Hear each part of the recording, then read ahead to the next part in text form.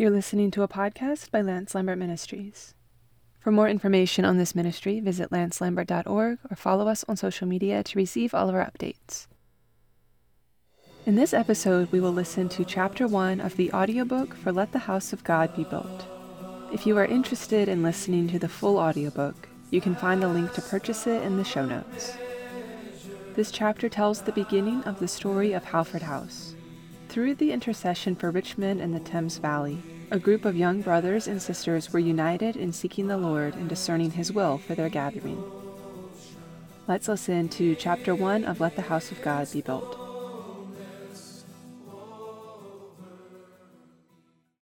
Chapter 1. Born out of spiritual travail. The whole story of Halford House began with a group of people who became deeply burdened for the area in which they were living. At the most, there were 8 people involved. All of the group were young people in their late teens or early 20s, apart from Ernest and Dora Townsend. None of us were famous or exceptional in talent. Ken and Jill Douglas and Eileen Johnson are now safely with the Lord, as well as Ernest and Dora Townsend. My sister Teresa and I are the only ones still remaining of the original 8. The Holy Spirit's burden.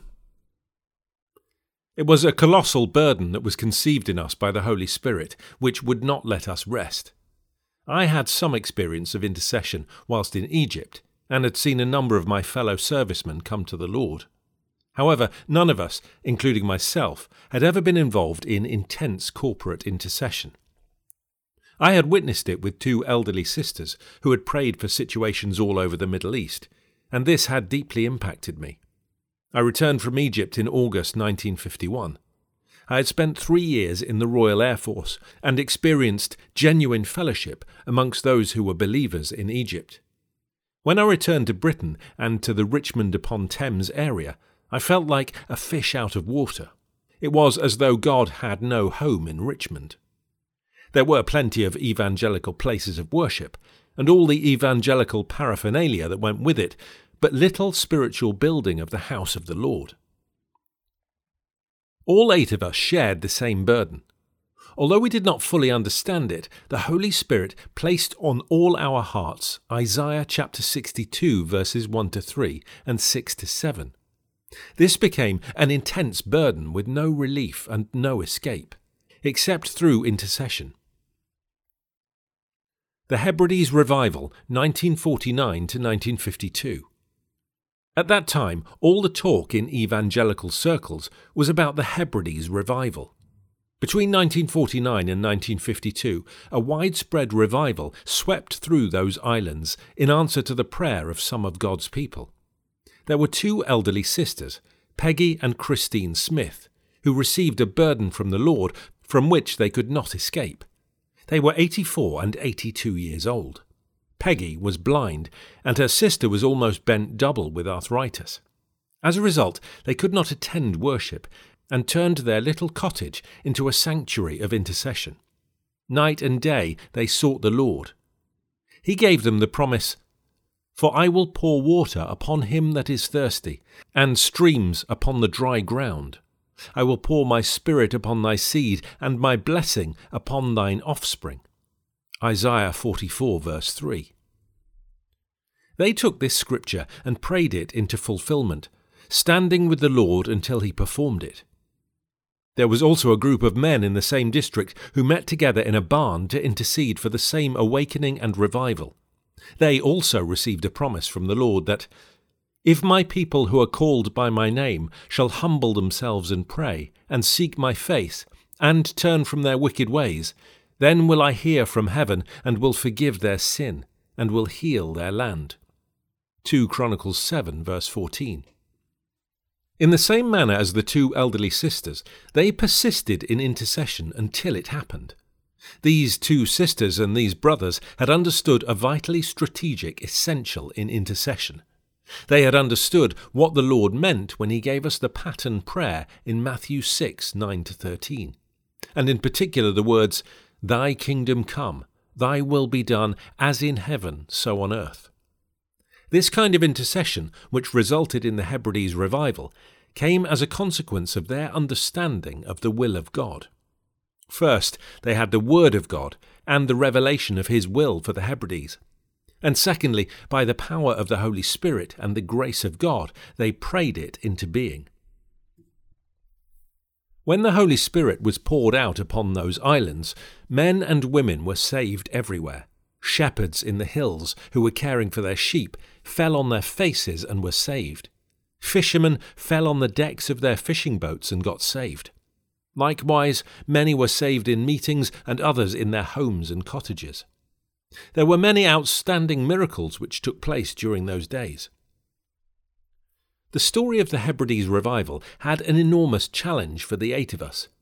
If the Lord could do it in the Hebrides, could He not do it in the Thames Valley?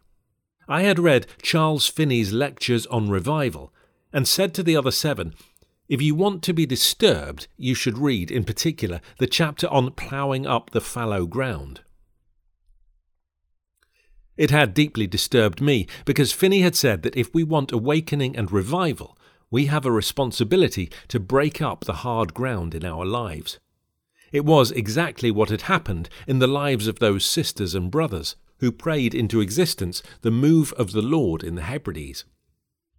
For example, amongst the group of men that met in the barn was a young deacon who rose and quoted Psalm 24 verses 3 to 4. Who shall ascend into the hill of the Lord, and who shall stand in his holy place? He that hath clean hands and a pure heart, who hath not lifted up his soul unto vanity, nor sworn deceitfully, he shall receive the blessing from the Lord. Turning to the others, he said, Brethren, it seems to me just so much humbug to be waiting and praying as we are, if we ourselves are not rightly related to God. Then lifting his hands towards heaven, he cried, O God, are my hands clean? Is my heart pure? He got no further, but fell prostrate to the floor. An awareness of God filled the barn, and the power of the Holy Spirit was let loose in their lives. The 8 of us talked together about breaking up the fallow ground. We wondered whether the burden we had was truly from the Lord, or whether it was emotional, a result of all the talk about the Hebrides revival. We therefore covenanted together to do an extraordinary thing. We would not speak about revival, read about revival, or even pray about revival for 1 whole month. If, at the end of that 1 month, this burden was still with us in the same power, we would know it was from the Lord. Thus, for the whole month of August 1951, we neither spoke about revival nor read about it, neither discussed it nor even prayed about it. At the end of that month, we found that the burden in us was greater than ever. It was like a pain in our spirits. I was only a young Christian, but I can only describe it as incurable pain. I could not get it out of my system. It was there like a deep, deep anguish of the Holy Spirit. Costly and committed intercession.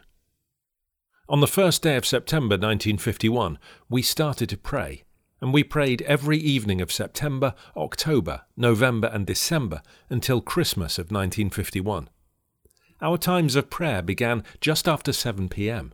and went on until between 10 and 10:30 p.m. In the middle of it, we had the severest smog that London had ever known, in which 3,000 people died. Fog is thick mist and is natural. Smog is a mixture of smoke and fumes combined with mist and can be a killer. For 10 days, we could not see across the street. At one point during those days, all transport ceased, but it never stopped our prayer. We walked about 3 miles across Richmond to the home of Ernest and Dora Townsend. In those times of prayer and intercession, we were never less than 2 and never more than 8. We prayed every night, and on Saturday we would pray from 2 o'clock until 6 o'clock, so that we could attend the young people's meeting in the church, to which many of us belonged. We also got permission to pray in the vestry of that church on Sunday evenings, so that we were not a faction or division, and we prayed for the service as well. In fact, we never cancelled a single session of prayer during those 4 months. One single burden for prayer. We had only one single burden in our intercession, and we never deviated from that burden. We did not pray for Nepal or China or Australia or even Japan. We simply prayed for Richmond and the Thames Valley. Every evening of prayer lasted no less than 3 hours. Now, we all know how hard it is to sustain prayer for half an hour, even when there are many items that need to be prayed through. As I recall that time, I'm still amazed at it. It is like a dream. However, I remember that when we began to pray, we could do nothing else but pray. At the end of those 3 hours, it was rather like a tank that had been drained of all its water, and one could get up from one's knees with a feeling of relief. Notwithstanding, the next morning the tank was full again. One felt uncomfortable, as if one had a pain inside, and the only way to let it out was in intercession. I have often likened it to physical birth. Once an embryo has been conceived, it grows and there is no full relief until birth. It was my first real experience of corporate intercession on this level. It was the Spirit of God who was in us keeping alive a burden. Our intercession covered the whole varied life of the Richmond area. We prayed for all kinds of different places and those who were in them. For example, public houses, every kind of shady joint, bars, nightclubs, hospitals, schools and colleges, for local government, for the mayors of both Richmond and Twickenham, and of course for churches, both alive and dead. We had a burden, and it was a twofold burden. Firstly, that God would do a new thing in his people, and secondly, that he would start to save the unsaved straight off the street. We had no idea that one of the nightclubs we prayed for, the Astor Club, would be closed down by the police for immorality, and we would actually get possession of it and meet there for 1 whole year. That possibility never entered our heads when we were praying for it. Koinonia. Those 4 months of prayer with the same burden were an incredible experience. We felt as if we were in a sovereign flow of God's power. As we have already pointed out, we all know how hard it is to pray for one subject for even half an hour. We prayed, however, for virtually one subject from all angles for 3 hours every single day, right up to Christmas 1951. Out of that came Koinonia, the interdenominational get-together of young people in the Richmond area, just to worship the Lord, to wait upon the Lord and fellowship together. We would take a subject and discuss it together, and then have a Bible study on it. The commencement of these sessions was on the first Friday of January 1952.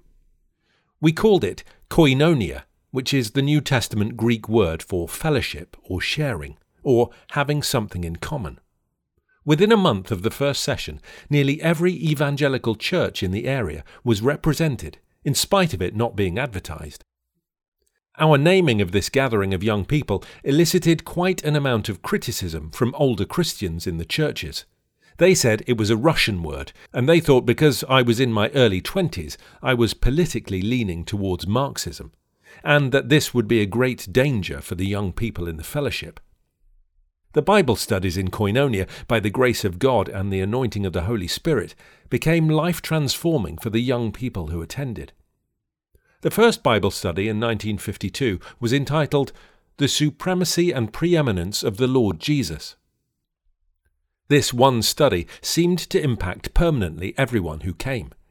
We spoke of the Lord Jesus as the centre and circumference of the Bible, the centre and circumference of the natural creation, the centre and circumference of salvation, the centre and circumference of the Christian life, and the centre and circumference of the church. This one study probably had more impact than any other that followed. Other subjects, for example, were the Lord's table, communion, believers' baptism, the unity of all believers, etc. Many young people got saved during the Bible studies. There was such power in the fellowship. The whole session was alive to God, and we expected him to speak to us. After prayer and fellowship together, we decided that we would have 3 Fridays a month for Bible study and 1 Friday a month for a kind of evangelistic outreach. We called this time a squash, because so many people would crowd in. In fact, the first one we had at the Townsend's home was so crowded that we had young people all over the ground floor, in all the rooms, up the stairs and into the bedrooms. We had made a stipulation that only those who brought an unsaved friend could come to the squash. The others were to go to the prayer meeting. A pastor of one of the fellowships spoke on that occasion. 3 people got saved that night. We also felt that we should take places that the world widely used and with which it was comfortable. So we took the restaurant of the Ritz Cinema. We took the Cadena restaurant, which was well known, and in both of these we had an evangelistic meeting. The most unusual place was when we took the largest Thames launch steamer and sailed up the River Thames from Richmond to Hampton Court and back. Once everybody was on board, they could not leave, and a number got saved that night on the steamer. Each of these evangelistic times was preceded by a number of sessions of prayer. One young man, Ron Howes, who was a Congregationalist but unsaved, came along to the sessions of prayer and found the Lord. He married Mildred Perkins, and they were faithful in the contribution they made to the fellowship from almost the beginning. Mildred in playing the piano at the meetings in the early years, and Ron looking after the practical side of the house and the stewarding. The lifting of the prayer burden. The most extraordinary fact was that with the advent of Koinonia, the prayer burden that had been so intense in the 8 of us lifted. At first, we wondered whether we were retreating from the original call which God had given us. However, when we tried to pray, it was just words. The impetus of the burden had lifted. We fellowshipped together and realized that to carry on with the prayer burden would be like flogging a dead horse. Later, with the wisdom of hindsight, we understood from the Lord that Koinonia and what followed was the answer to our intercession. From this, we learnt one single but vital lesson. As in everything to do with our salvation, our Christian life and our church life, so it is with the ministry of intercession. It begins with Christ, it is empowered by Christ, and it ends with Christ. A church within a church. The criticism and condemnation that we received from the majority of Christians in our area was enormous. The rumours became facts in the eyes of many. We were accused of being Mormons, Russellites, Jehovah's Witnesses, and even of having tendencies towards Marxism. It was claimed that we worshipped the devil, that the money came from the devil, and the people converted amongst us were converted to the devil. Is it any wonder that these young people, numbering now approximately 100, were horrified, especially those who had been recently saved amongst us? They knew the truth and could not believe how real Christians could say such things. The accusations became so bad that a titled lady friend of mine, a missionary to India, who was on board a boat going out to that country, was asked by a bishop of the Church of England, "Is it really true that Lance led a group of young men and smashed the manse of the pastor?" I remember once at one of the Koinonia sessions in Berwyn Road, a young lady shot in. She never took off her hat or her coat, but she went straight into a corner and sat bolt upright in a chair, took a notebook out and a pencil at the ready. Gradually, as the time went on, she relaxed more and more. She had been sent in by a Sunday school superintendent of one of the churches of the area to take notes of the séance we were supposedly having. No wonder she was nervous. However, she got so blessed that she stayed. The superintendent then said, "Lance has a devilishly hypnotic influence over people." The pastor of one of the largest and most powerful evangelical churches in the area to which I belonged asked to see me and the other leaders of Koinonia. He gave us an ultimatum. Either we went into the organisation of the Baptist Church, or all who were members of his church would be expelled. That came as a thunderbolt to us. We were confused and not sure what course to take. We had at that time adopted the normal Baptist and congregational practice of a majority vote. I gave them a pep talk on not splitting the church, which was a famous church and had missionaries all over the world. A narrow majority felt we should go back into the organisation, but a minority felt it was wrong to go back. Now it turned out that the ones who said it would be wrong were right. The moment we went back into the church organisation and had our meetings announced from the pulpit, it was as if all the power left us. A curtain seemed to have come down upon us all. We realised that we had made a huge mistake, and through it we learnt one of the greatest lessons it is possible to learn. We do not put matters right by retracing our steps and seeking to undo the mistake we have made. Why did we make the mistake in the first place? It was for the very reason that we did not seek the Lord. When the Lord said to the children of Israel, "Go over into the land," and they would not, the Lord said, "I am no longer with you because you have disobeyed me." Then they said, "We will go over." Moses said, "Do not go over because you made your first mistake when you did not listen to the Lord and trust him. Now you think you can rectify that mistake by simply undoing it, instead of hearing the Lord and in faith obeying him." From what we learnt in that situation, we threw out the majority vote and went by the principle of unanimity. We sought the Lord in prayer and heard him. We were to wait for his direction. Within a month, the same pastor came and said, "It seems to me that this coming into the church organisation has divided it more than your being outside of it. Therefore, I think it is better if you take the whole thing outside." Our rejoicing knew no measure. Once again the power of God came to us, and our gatherings were full of life. Nevertheless, we were a church within a church. Less and less fellow believers would speak to us. They would not shake our hands or greet us in any way. My old Sunday school teacher would turn his head the other way. People I had known from the day I was saved turned their back on me. They would not say good morning or good evening to me. I was not alone in this treatment. We all had this kind of experience. Many of these believers were those we loved very greatly, and we had received much from them spiritually. It was, for all of us, a time of anguish. We had become a church within a church. We decided that we should seek the Lord, so for 3 weeks we sought his face, some of us with fasting. We said, we will not make a majority block decision. We will each one do what the Lord says.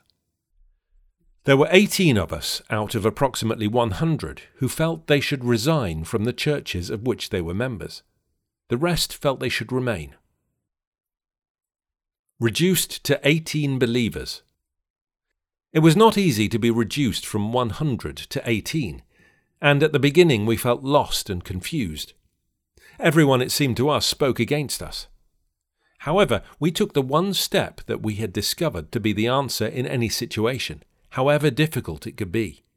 Together we sought the Lord. We were, apart from the Townsends, all young people in our teens and 20s. Dora Townsend's sisters, Helen and Grace Wheelwright, joined us at that time. Suddenly we were alone, without the structure and organisation to which we had been accustomed.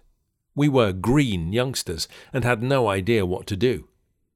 We just fell into the arms of God because for us there was no other possibility. It was the best position to be in. All the illumination and the revelation that came through his word, and the experiences of him into which we came, began from this position. The Lord took us as little children and led us all the way. Literally, he led us by the hand. As we sought the Lord, he gave us his word, confirmed by more than one witness. In other words, the scriptures which he gave us, as we were seeking him, were on the heart of more than one person amongst us. The first was, "Depart ye, go ye out from thence. Touch no unclean thing. Go ye out of the midst of her. Cleanse yourselves, ye that bear the vessels of the Lord. For ye shall not go out in haste, neither shall ye go by flight. For the Lord will go before you, and the God of Israel will be your rereward." Isaiah 52 verses 11 to 12. A second was, "Therefore thus saith the Lord, if thou return, then will I bring thee again, that thou mayest stand before me. And if thou take forth the precious from the vile, thou shalt be as my mouth. They shall return unto thee, but thou shalt not return unto them. And I will make thee unto this people a fortified brazen wall, and they shall fight against thee, but they shall not prevail against thee. For I am with thee to save thee and to deliver thee, saith the Lord. Jeremiah 15, verses 19 to 20. The third was, The word of the Lord also came unto me, saying, Son of man, thou dwellest in the midst of the rebellious house, that have eyes to see and see not, that have ears to hear and hear not, for they are a rebellious house. Therefore, thou son of man, prepare thee stuff for removing, and remove by day in their sight, and thou shalt remove from thy place to another in their sight. It may be they will consider, though they are a rebellious house. Ezekiel 12, verses 1 to 3. These scriptures were a great encouragement to us. They confirmed the position we had taken. At that time we did not know our Bibles so well, and it was a great comfort to us that through some obscure parts of his word he spoke to us. We understood clearly from the Lord that we were never to go back, but that we were to go forward with him. Secondly, we understood that we were to remain within sight of the churches we had left. At the beginning we met in a home. The first time we ever met for the Lord's table was on a very foggy morning in November 1952 at 20 Berwyn Road, East Sheen. We were about 20 people on that first occasion around the Lord's table. I spoke from what the Lord had given me in Proverbs 3, verses 5 to 6. Trust in the Lord with all thy heart, and lean not upon thine own understanding. In all thy ways acknowledge him, and he will direct thy paths. As we simply trusted the Lord and his directions, and did not lean upon our own understanding, the Lord led us into everything. One of the rumours that went round the churches was that I had always wanted a church. It was, so it was claimed, my idea from the beginning, and it was an obsession of mine. However, I can honestly say that it had never occurred to me, or to any of us, to have a church. We never thought we would move out from the others. We thought the new thing that God was going to do would be in all these churches. It would be new life, new power. It would be revival and awakening. It was a terrible shock to us when we found ourselves finally outside of it all. We were on our own and totally ostracized. No one would touch us. Yet in the Lord's wisdom, it protected us from being swamped by multitudes of spectators, the Sunday go-to-meeting Christians. Those who came to us were either saved in our midst or had run the gauntlet. They were Christians who were hungry for something more of the Lord. Brother T. Austin Sparks was one who ran the gauntlet, because he had much the same experience as we did. We enjoyed his fellowship and that of other brothers from the Christians meeting at Honor Oak. May you have a hunger to know more of the Lord. May you know the deep, deep love of Jesus.